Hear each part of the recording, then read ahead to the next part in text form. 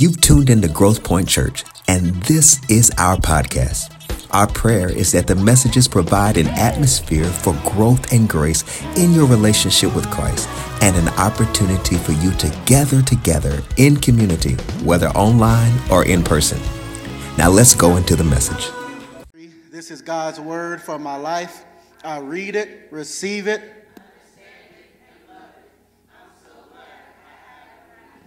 Praise the Lord. If you would go with me in your Bibles to 2 Chronicles, the 20th chapter. 2 Chronicles is in the Old Testament, not to be confused with 2 Corinthians in the New Testament. Amen. 2 Chronicles, the 20th chapter. I'm going to start at the first verse. Thank you, Lord. Okay. 2 Chronicles, the 20th chapter, starting at verse 1. I'm going to read from the New International Version. And it reads, "After this, the Moabites and the Ammonites with some of the Meunites came to wage war against Jehoshaphat. Some people came and told Jehoshaphat, 'A vast army is coming against you from Edom, from the other side of the Dead Sea, and they're already at the Hazazon Tamar.' Alarmed, Jehoshaphat resolved to inquire of the Lord, and he proclaimed a fast for all of Judah. The people of Judah came together to seek help from the Lord. Indeed, they came from every town in Judah to seek him." Now let's skip down, if you don't mind, to the 14th verse.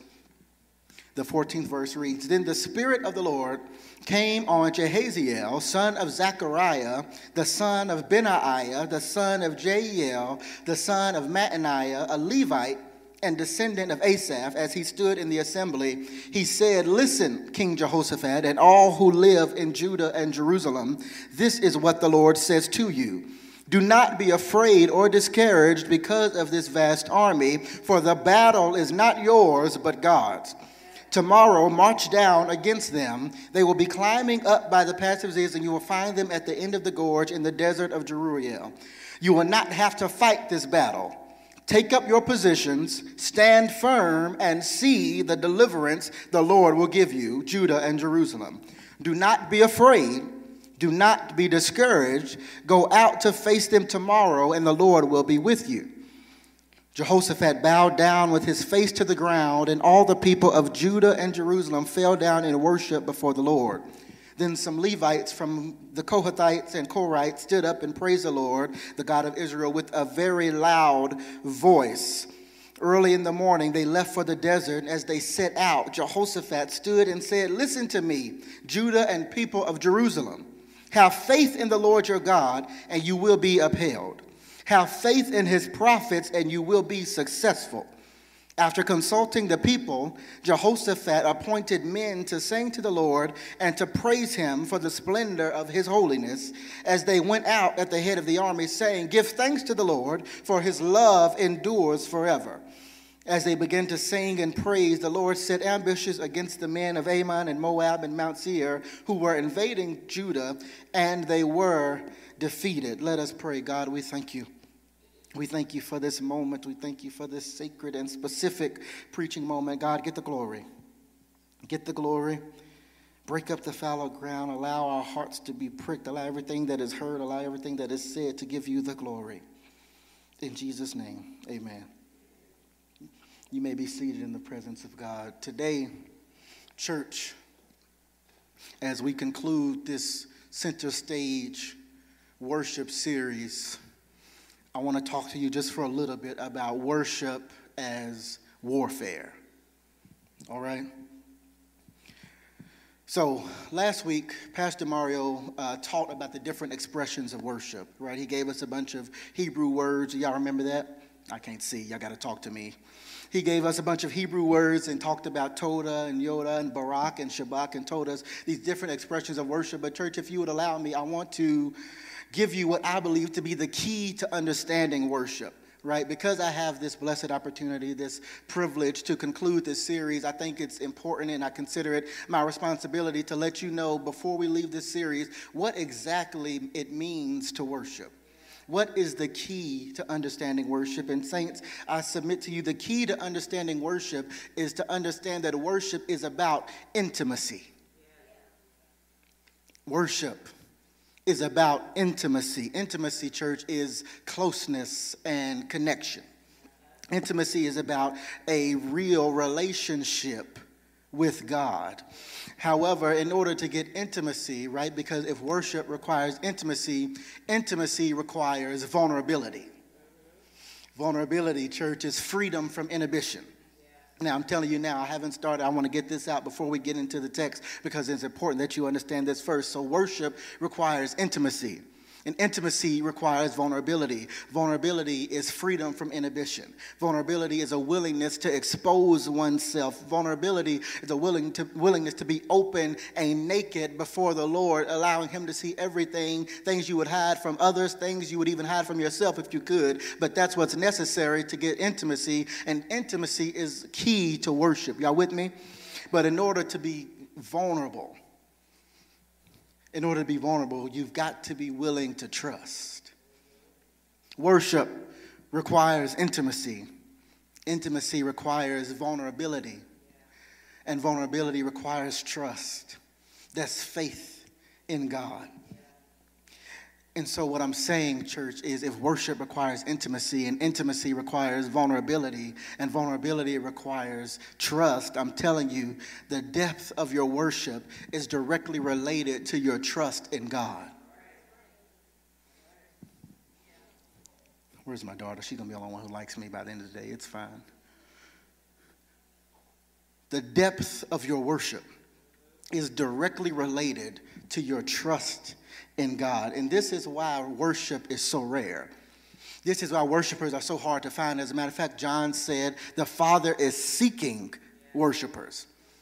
He is literally looking for people, true worshipers, to worship him, because in order to be a true worshiper, the Bible says you have to worship him in spirit and in, somebody help me, in truth. And I've always wondered, what does that mean? What does it mean to worship him in spirit and in truth? It kind of makes sense, right, to worship in spirit, right? We worship in spirit when we come together corporately and allow the Holy Spirit to endow us, and we worship him. But what does it mean to worship in truth? And so Pastor Mario gave you a bunch of Hebrew words last week. I'm going to just give you one Greek word, and it's aletheia. And that's what truth means in this particular context. And truth means aletheia. Aletheia really just means freedom from pretense, falsehood, and deceit. Okay? God is saying, I want worshipers who don't have ulterior motives.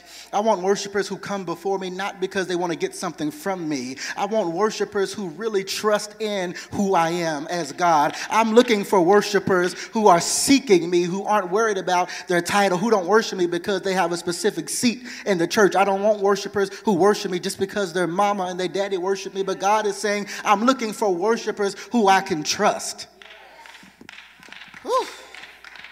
Okay. He's looking for worshipers he can trust. Ask your neighbor, can he trust your worship?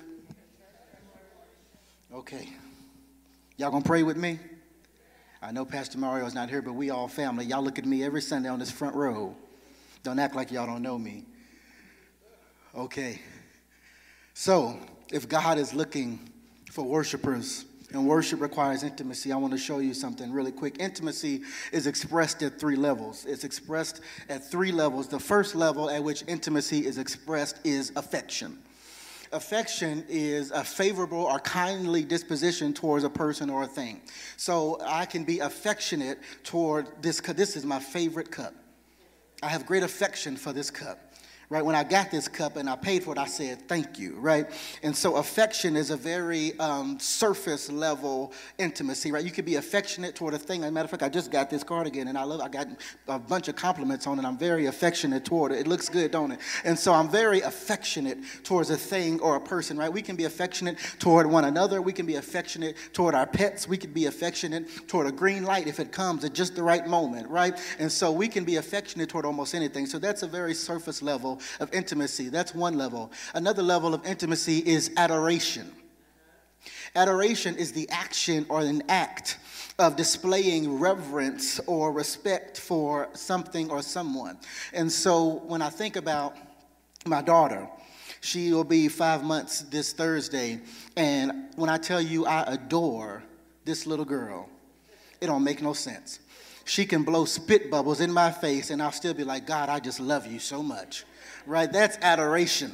And so adoration requires relationship. However, it's not as deep. We can still adore and praise things. There was something that's interesting about adoration, right? And the definition is action. Right? Adoration is about having respect or reverence for an action or an act. I know I'm teaching and y'all was looking for a preacher, but just flow with me for a little bit, okay? Stay with me. So adoration is about an action. And so when we think about this in the context of God, we're not talking necessarily about the person, but we're talking about the power. We have adoration for the power of God. We have adoration for the things God has done, for all the doors he's opened and all the ways he's made and all the times he's healed me. That's adoration. We adore you for the things you've done, right? I love you not just because of who you are, but because of what you've done, right? That's adoration. Y'all with me? And so you have affection, which is surface level. We say thank you, right? That's very affectionate. Then you have adoration. Then finally, church, we have awe. Awe is a feeling of reverential respect. However, watch this, mixed with fear or wonder.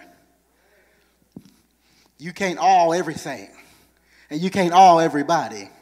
But when it comes to the things of God, he leaves us what? In awe.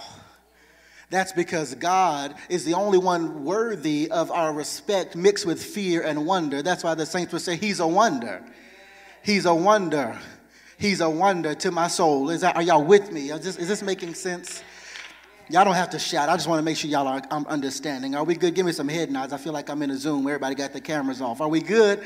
Praise the Lord. Okay, so you have affection and you have adoration and then you have awe. These are the three levels of intimacy. And intimacy, again, is required for worship. And I promise y'all I'm not making this up. In fact, the Bible demonstrates this importance of intimacy in the Old Testament in the concept of how the temple was laid out. Y'all remember Pastor Mario preached and taught us about the temple for it felt like 40 days and 40 nights. Well, I'm just playing. But no, he talked about the temple for a long time, right? We really went in depth and we learned about the temple. And so I created a very rudimentary drawing just to show what I call the three spheres of intimacy, because I want to show y'all how God really laid this thing out, right? So when we think of the gates of the temple, right, that's the first sphere. That's gates, the Bible says what? Enter his gates with what? Thanksgiving. That's affection, right? That's a very surface level thing. You say thank you when somebody holds a door open for you, right? You say thank you when somebody lets you over in traffic. You say thank you when God allowed you to find a parking spot close to the door, amen? And so we say thank you. It's a very surface level. It's before we've got in. It's before we've really got in close proximity. We say thank you simply by being in proximity, right? That's thank you. That's the gates. That's affection. But then when we get into the courts, if you remember, the courts, the outer courts and the inner courts, is where everything was laid out in preparation for the sacrifice, right? That's where action took place. And so when we think about the courts and we think about action, we think about adoration, right? So the courts is where we praise. Enter his gates with thanksgiving and his courts with what? Praise, okay? And so we have adoration, and that's where the action is. But watch this. When we get to the temple, that's where the presence of God is. That's where the Ark of the Covenant was. And so when we got into the temple, it was about worship. When we got into the temple, it was so heavy because of the presence of God, they were left in awe that everybody couldn't even enter, right? And so when we think about worship, I want us to think about it in this context. The gates is about proximity. The courts are about power. But the temple, worship, is about his presence. That's the difference between praise and worship, church. I want to make this clear before we get into it. Praise is about how God comes to us, right? God will come to praise. Matter of fact, the Bible says he inhabits the praises of his people. That means whenever we praise, he will come. However, we got to take worship to him. Worship requires his presence. You can praise anywhere and at any time, but if you're going to worship, you got to be in the presence of God. Does that make sense? And so what is worship? Worship is our expression, if you're taking notes, worship is our expression of our respect for the personhood of God in all his glory and wonder. When we are worshiping God, we're not worried about what he can do for us. We're not worried about what he's done for us. We're not worried about what he's doing for us. But when we worship, our worship is about the person of God, not the power of God. Does that make sense, church? Okay, now we can get into the text. Okay, very good. So now that we understand the key to worship and what worship is, let's dive into it. So worship as a warfare, right? So here we are in the text. It says Jehoshaphat received word that there was 3 armies coming against him. And so who is Jehoshaphat? Jehoshaphat is a righteous king. He's the king of Judah at the time. And the reason I point out the fact that he's a righteous king is because every king at this time wasn't righteous. There were kings before him that didn't follow the Lord. As a matter of fact, Jehoshaphat was said to seek the Lord in all things, right? He rebuilt the kingdom of Judah in God's image and the direction that God wanted to go, and he was blessed because of this obedience. Okay, and so his kingdom has grown to such great power and authority that 3 leaders from 3 different nations came together and said, we need to do something about this. And so they all came together and said, we're going to create one vast army and wage war against Jehoshaphat. And so at this point, the war has begun, okay? And so what I'm going to do simply for a small time, because I know that I'm the only thing between the college students and the meal that's out there, praise the Lord. So what we're going to do is go through this real quick. And then we'll be out of here, okay? I hope y'all are praying with me, church. So first thing we need to realize is in verses 1 through 4, it says, the Moabites, the Ammonites, the Midianites came to wage war.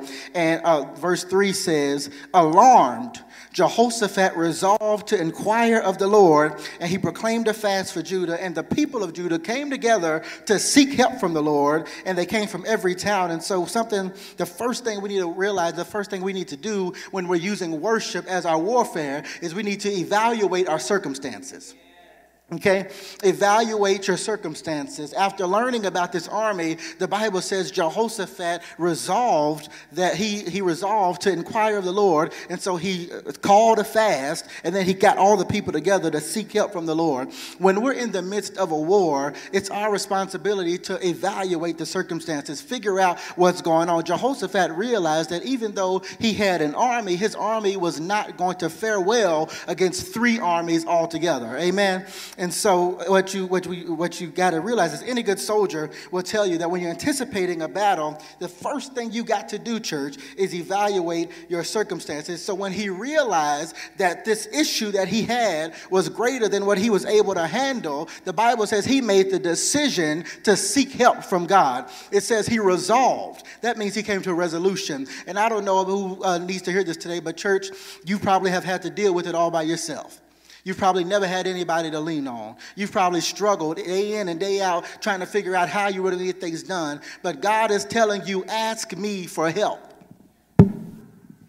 You've had to carry it all by yourself for your whole life. You've never been able to depend on your mama, never been able to depend on your family, never had a friend who lasted longer than 2 weeks. But God is saying, you don't have to carry it. Just ask me to help you.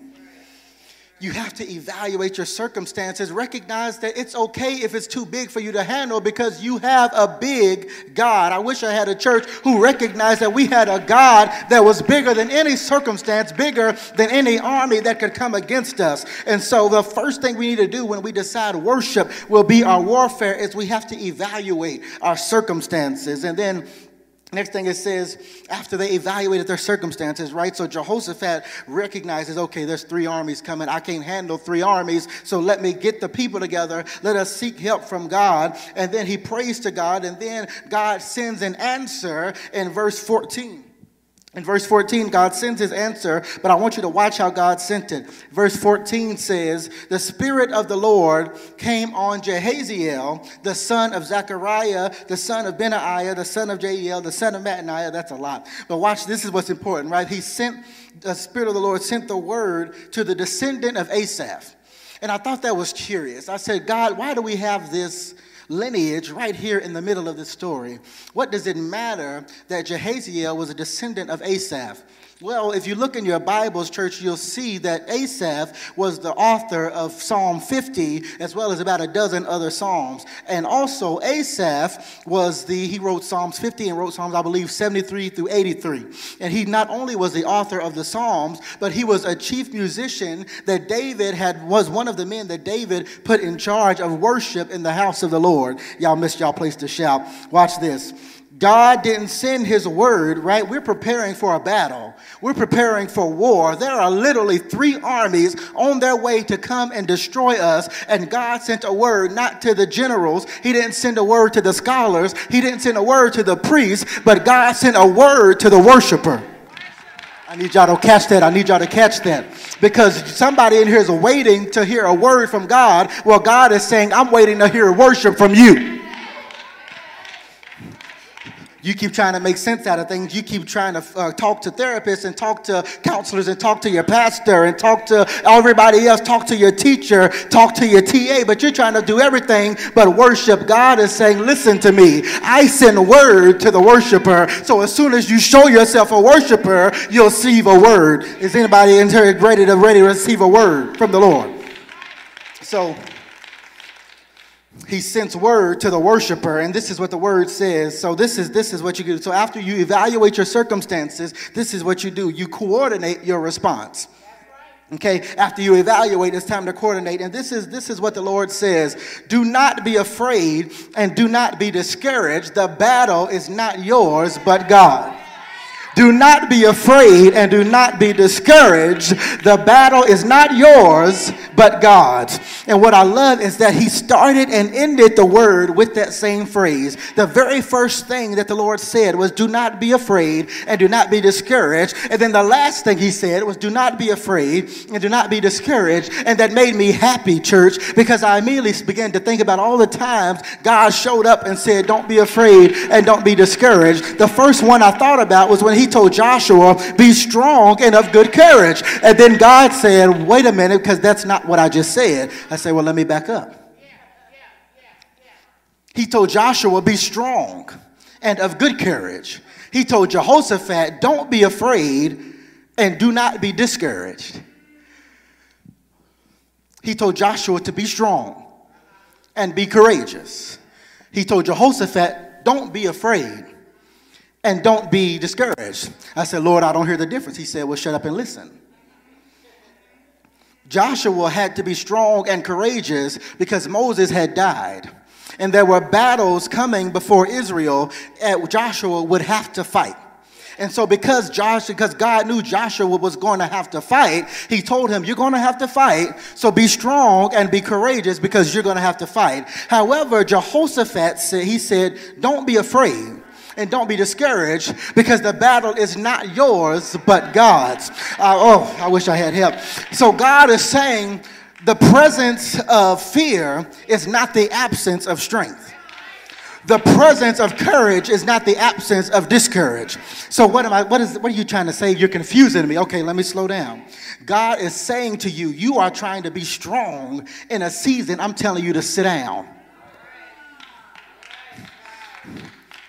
Listen. He's saying, do not be afraid. Do not be discouraged. The battle is not yours. He's saying, why are you scared when it ain't even your fight? Why are you discouraged when the battle's not yours? This ain't even your business. What do you have to be discouraged about? The battle is not yours, but the battle belongs to me. You don't got no reason to be scared because you ain't finna fight. Sit down. He said, do not be afraid. Don't be discouraged because the battle's not yours. Ooh, I wish y'all knew where to shout. Don't be afraid and don't be discouraged because the battle's not yours. Because they were in verse 3, it says Jehoshaphat was scared and that's why he called on the Lord. God said, don't be scared. What are you scared of? I'm right here. Why are you afraid when this is not even your fight to fight? Then he says, this is all I need for you to do. Watch this. He says, march down there, take your position, stand firm, and see the deliverance of the Lord. Okay. He said, this is all I need you to do. I need you to march down there, take your position, stand firm, and then see the deliverance of the Lord. I'm going to come over here because y'all shouting over here. Let me work y'all up. He said, march down there, take your position, stand firm, and then see the deliverance of the Lord. Oh, I wish I had him. God is saying, all I need you to do in this season, because you've chosen to worship as your warfare, take your position, stand firm, and see the deliverance of the Lord. So what God is saying, all I need you to do is get in position and then watch me work. I need you to get in position and then watch me work. Don't try to help me. Don't try to tell me what you want me to do. Don't try to tell me how you want the battle to end. All I need you to do is march down there, take your position, stand firm, and see the deliverance of the Lord. I wish I had a church. God said, listen, the first thing he told you to do, and this is what I love, because somebody wants to flee. You know, we have that fight or flight response. But God said, even though it's not your battle, I still need you to go down there. Because he said, march down there. I'm going to tell you exactly where they're going to be. They're going to be in the desert around the corner next to the Krispy Kreme. They're going to be standing right there. What I need you to do is march down there, look them in their face, take your position, stand firm, and see the deliverance of the Lord. And so let me tell you something. Just because it's not your battle don't mean you don't got to face the enemy. What I'm saying is you can't avoid contact with the enemy. You still gonna have to go into work. You still gonna have to go to school. You still gonna have to talk to your family. You still gonna have to deal with the situation. You still gonna have your own inner thoughts. But just because the war is going on don't mean the enemy can be avoided. You still gotta face the enemy, because if you don't face the enemy, you won't see what God's about to do to the enemy.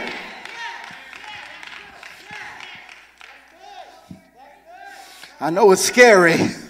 And I know it can be intimidating, but God said, take your position, stand firm. That means don't move. That means don't flinch. That means don't get scared. That means don't start shaking. Don't start tip drilling. But what I need you to do, baby, is take your position, stand firm, and see the deliverance of the Lord. I want you to watch what I'm about to do. I want you to be witness to my glory. I want you to recognize that you couldn't have done it. Listen. Okay, stop. He said, take your position, stand firm, and see, and see, and see. He said, don't unsheath your sword. Don't put up a shield. Don't put up a bow. But all you need to do, baby, is open your eyes and watch what I'm about to do. Look at somebody. That's your problem. Y'all keep trying to help God. God ain't asked for your help. Matter, come here, PJ Morton. Soon as I stopped worrying how the story would end, that's when I let go and I let God. And that's when things started happening. Okay. Look at somebody and say, let go and let God. Okay, I'm teaching. Everybody calm down. I'm teaching. Jason, give me a stool. Okay. So we've evaluated our circumstances and we've coordinated our response. But now, church, it's time to demonstrate our faith. So, God has spoken and he's told us how to respond to the war. And so now it's time to act on faith. So Jehoshaphat and all of Judah demonstrated their faith immediately. The Bible says they did what God instructed them to do. They bowed down and worshiped the Lord. Okay, so let me paint the picture, right? You're the king. You're Jehoshaphat, and you just got a word. There are 3 armies on their way here right now. And Jehoshaphat said, we got to talk to God about this. And so they talked to God, and God said, march down there, take your position, stand firm and see the deliverance of the Lord. This is not your battle. Don't worry about it. What I love is that they didn't go and sharpen their swords. Right? They didn't go and start buffing their shields. They didn't go start feeding the horses and start oiling the chariots. They didn't go with all the leaders of the military and start strategizing a plan B just in case God don't show up the way we expect him to. Just in case there's one or two stragglers that make their way outside of God's wrath. Just in case somebody sneaks around the back. Let's just go come up with a plan. No. What they did was they demonstrated their faith in God because the first thing they did as soon as they got word was bow down and worship the Lord. So what I'm telling you, church, your worship, what did I say earlier? Your worship of God is a direct indication of your trust in God. Because they had trust in God, all they knew to do was to worship God. They didn't question him. They didn't ask him, well, God, do you know about this? Well, God, I'm not sure you saw what so-and-so is doing. God, I don't know if you heard or said this about me. No. They said, okay, you said, all right, well, God, we bless you. God, we thank you. God, we give you glory. God, we magnify you. God, we justify your name. And so what they said, the Bible says they go on to say some of them even began to praise God and praise him with a very loud voice. Sometimes your shout can do more damage than your fist ever could. I said sometimes your shout could do more damage than a kick ever could. Sometimes your holler is worth everything. Sometimes you just need a yell and that'll make the enemy flee. Sometimes you just need to open up your mouth. Don't worry about what they're gossiping about. Don't worry about somebody trying to fight you. Don't worry about them bucking up against you. But as soon as they come up to you talking about let's fight, all you need to do is say, hallelujah. Thank you, Jesus. We give you glory. And what I love about this church is this is how they demonstrated their faith, because they hadn't seen how God was going to do it. They didn't see who he was going to use. They didn't know how he was going to make it happen. But what they did know was that they got a word, and that word was enough to worship. I don't know who needs to hear this today, but if you get a word from the Lord, don't wait till you see something. That word is enough to start worshiping God right then and there. Come here, Crystal Aiken. I know he can, and I know he will. He can handle it. The old saints used to say, don't wait till the battle is over, but shout right now. I'm teaching.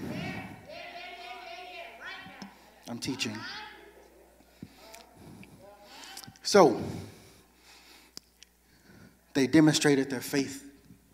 And so they went and they said, okay, the Lord has spoken. Let's worship. Let's praise him with a loud voice. Then the next day, the Bible says, the next day, early in the morning, they went down, and Jehoshaphat reminded them to have faith in God, and we will be upheld. Have faith in his prophets, and we'll be successful. But then what I love that Jehoshaphat did, can you put verse,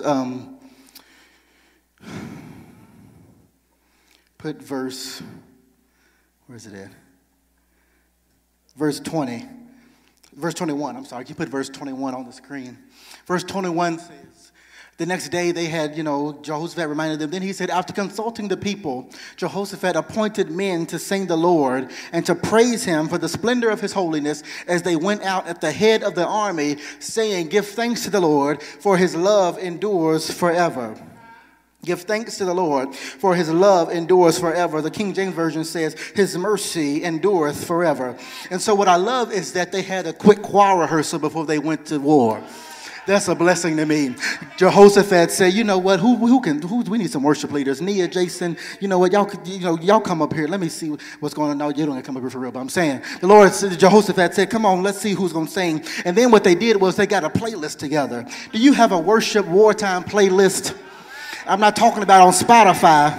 I'm not talking about on Apple Music. I'm talking about in your memory.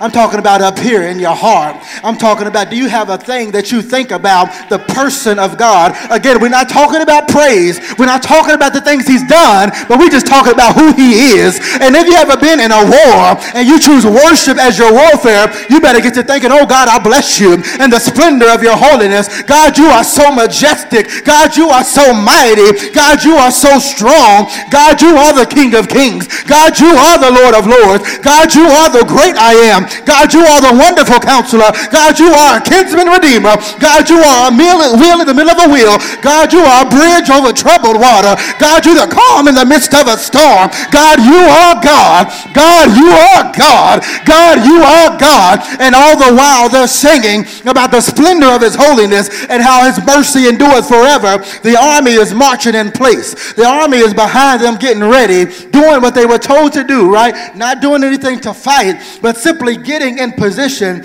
And he said, take your position, stand firm, and see the deliverance of the Lord. And so I want you to understand, church, that you're going to have to face the enemy. But when you get there, don't worry about your weapons. Worry about your worship. Don't worry about getting dirt on somebody just because they started talking about you. Don't worry about weapons, because the weapons of our warfare are not carnal. So I need you to worry about your worship. Don't worry about weapons in the time of war, but worry about worship. Worry about worship. Get your worship playlist together. Stop thinking about what he's done for you. I promise you there's a difference. I promise you there's a difference. Don't think about what he's done for you. This is not testimony time. This is simply a time to think about who he is. Okay? So all we're worried about is who God is. And so he got the worship leaders, and he said, y'all get in front of the generals. Move, general, move, command. Get out the way. Where's the tambourine? Come on, those are the only weapons we need. Come on, where's the washboard? Come on, where's the organist? That's who we need to come. They're going to come up front, and then we're going to worship him in the splendor of his holiness, and we're going to say his love, his mercy endureth forever. And so this is what happens when you choose worship as your warfare. The Bible says in verse 22, they began to sing and praise the Lord. And the Lord, while they were singing and praising, set ambushes against the men of Ammon and Moab and Mount Seir while they were invading Judah. And then it says they were defeated. So this is the last thing I want to tell you. So we evaluate, then we coordinate, then we demonstrate, and now the enemy's then defeated. So it's time to celebrate. Oh, church, it's time to celebrate your victory. And I want you to see what victory looks like when you choose worship as warfare. Watch this. And I didn't give you this. I'm sorry, Ari. I didn't give you this text. But if you read the rest of the story in 2 Chronicles 20, read the rest of it. But I want you to see what happens. First of all, this is how God used the enemy. This is how God defeated the enemy. Because I told you there were 3 armies, right? This is what God did. Oh, glory. God said, you know what? It's 3 of y'all, so watch this.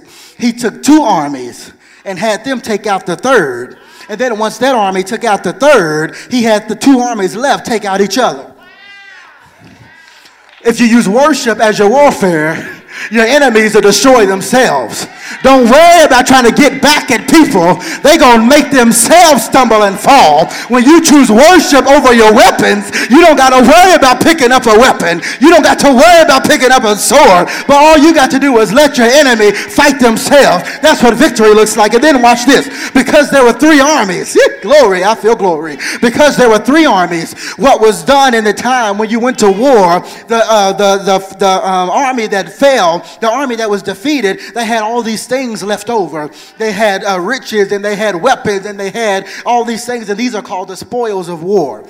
And so because there were 3 armies, there were 3 times as much spoils. And so the Bible says there were so many spoils left over from the enemy that it took the army of Israel 3 days to collect it all. That means they had to go down to where the battle took place, and they had to get everything, and they picked up everything, and their arms were so full, they said, we got to come back. We're going to have to come back tomorrow and get the rest of this stuff. But then they went back to where the war took place on the 2nd day, and they said, look at everything the Lord has done. Look at all these things God has given us. Oh, my arms are still. We're going to have to come back and try again tomorrow because there's still stuff left. Oh, but they went back again. Oh. And they said, look at everything that the Lord has done. We're going to have to get out of here. I think this is the last of it. Let's get, okay, we're going to have, okay, that's everything. God, we thank you. We thank you for all the spoils. But I want y'all to notice something. They didn't just go back for 3 days. The Bible says they still went back on the 4th day. And they went into the valley where the battle was fought. And they praised the Lord right there where they didn't have to fight. Woo! The Bible says the valley where the battle was fought was the valley of Baraka.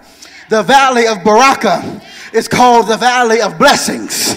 I don't know if y'all remember, Pastor Mario told us last week, Barak means to praise. Barak means to worship. And so in this valley of praise and in this valley of worship, in this very place where I was supposed to die, in this very place where I was supposed to meet my end, in this very place where my enemies were supposed to overtake me, I am now going to praise and worship God. And God said, well, the Bible says so much praise and so much worship took place that to this very day, look it up, that place is still called the Valley of Praise. It's still called the Valley of Blessings because God moved so wonderfully in that space. And so I wonder if there's anybody in here, now that we know what we need to do, and now that we know what it looks like, we've evaluated, and we've coordinated, and we've demonstrated, and we've celebrated. I wonder if there's anybody in here who's in the midst of a war right now. Don't fool me. It says anybody in here who's found themselves on the precipice of war. You've heard murmurings. You've heard somebody come and tell you, hey, the enemy's coming against you. It may be a war in your own mind. It may be a war at your job. It may be a war in one of your classes. It may be a war in your family. It may be a war in your finances. But I'm trying to tell you, don't try to figure the strategy out by yourself. You've been trying to fight it, but I need you to let God tell you the battle is not yours, but the battle is mine. And so all I need you to do is worship me. I wish I had some warriors in here. I wish I had some warriors in here who was ready to worship. Is there anybody in here who was ready to go to war? Is there anybody in here who's ready to worship? If you're ready to worship, stand to your feet real quick. Stand to your feet real quick and let's turn this sanctuary into a battlefield real quick. You don't got to worry about no weapons. You don't even got to worry about the enemy. But all I need you to do is worship God. And when you begin to worship God, you'll begin to see the deliverance of the Lord. I said worship God and see the deliverance of the Lord. I need you to lift your voice, bow down, cry out, do whatever you need to do. But get in a posture of worship, because when you worship him, he'll fight for you. I said when you worship him, he'll fight for you. I don't know what y'all can play. I don't know what I want you to play, but I trust you. Play something. Play something because we're going to war. Play something because we're going to war. Play something because we're going to war. And what does war look like? War looks like worship. Worship looks like, God, I thank you for the splendor of your holiness. God, I thank you for your mercy endureth forever. God, I give you glory because you are the King of kings and you are the Lord of lords. God, I lift your name on high because you have a name that's above every name, that at the name of Jesus every knee shall bow and every tongue shall confess. God, we glory you today. We glory you in this place. We lift your name. We lift your name as you fight.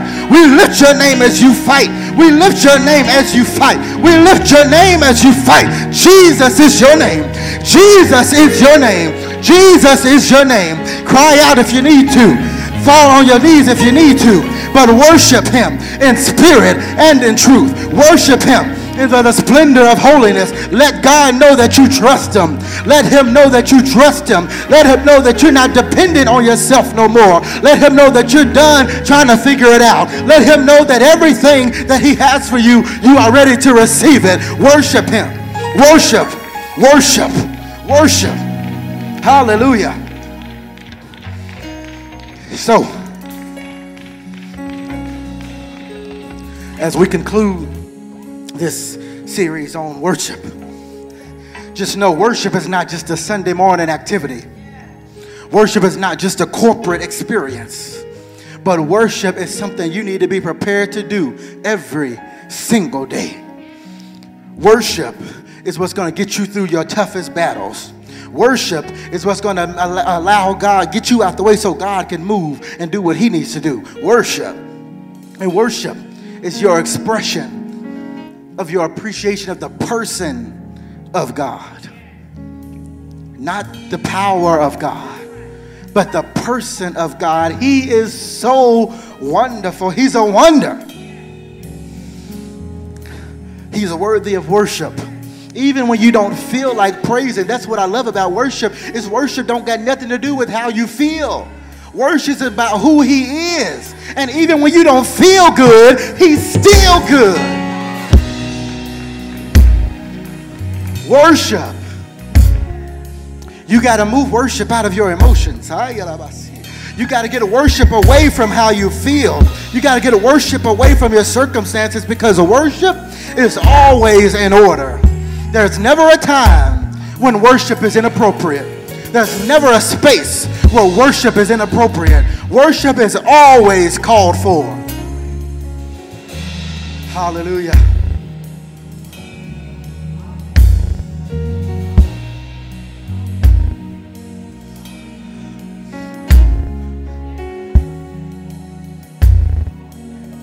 It's my hope and prayer that you understand the importance of worship in every space. Worship. Worship is about intimacy. Worship is about intimacy, but intimacy requires vulnerability. Vulnerability means you got to trust God. Trust him. Trust him enough to take your position, stand firm, and wait and see the deliverance of the Lord. Let us pray. God, here we are. Here we are, those you are seeking, your true worshipers. We are your true worshipers. We will worship you in the spirit. We will worship you in truth. We are your true worshipers. We bring our worship before you, not because of what you've done, but solely because of who you are. Allow us to stay in a posture of worship, even as we leave this place. Allow worship never to leave our hearts. Allow worship to never leave our lips. Allow worship to never leave our hands, our bodies, our souls, our spirits. Let worship be our portion day in and day out. We give you glory. God, I pray that this moment wasn't squandered. God, I pray that this preaching moment, you took full advantage. God, I pray you got the glory. Thank you for your prayers and generous support that grant us the opportunity to do ministry. Now, this connection doesn't have to end here. Visit our website, engage with our social platforms, comment, review, screenshot, and share your growth with others. And until next time, keep growing.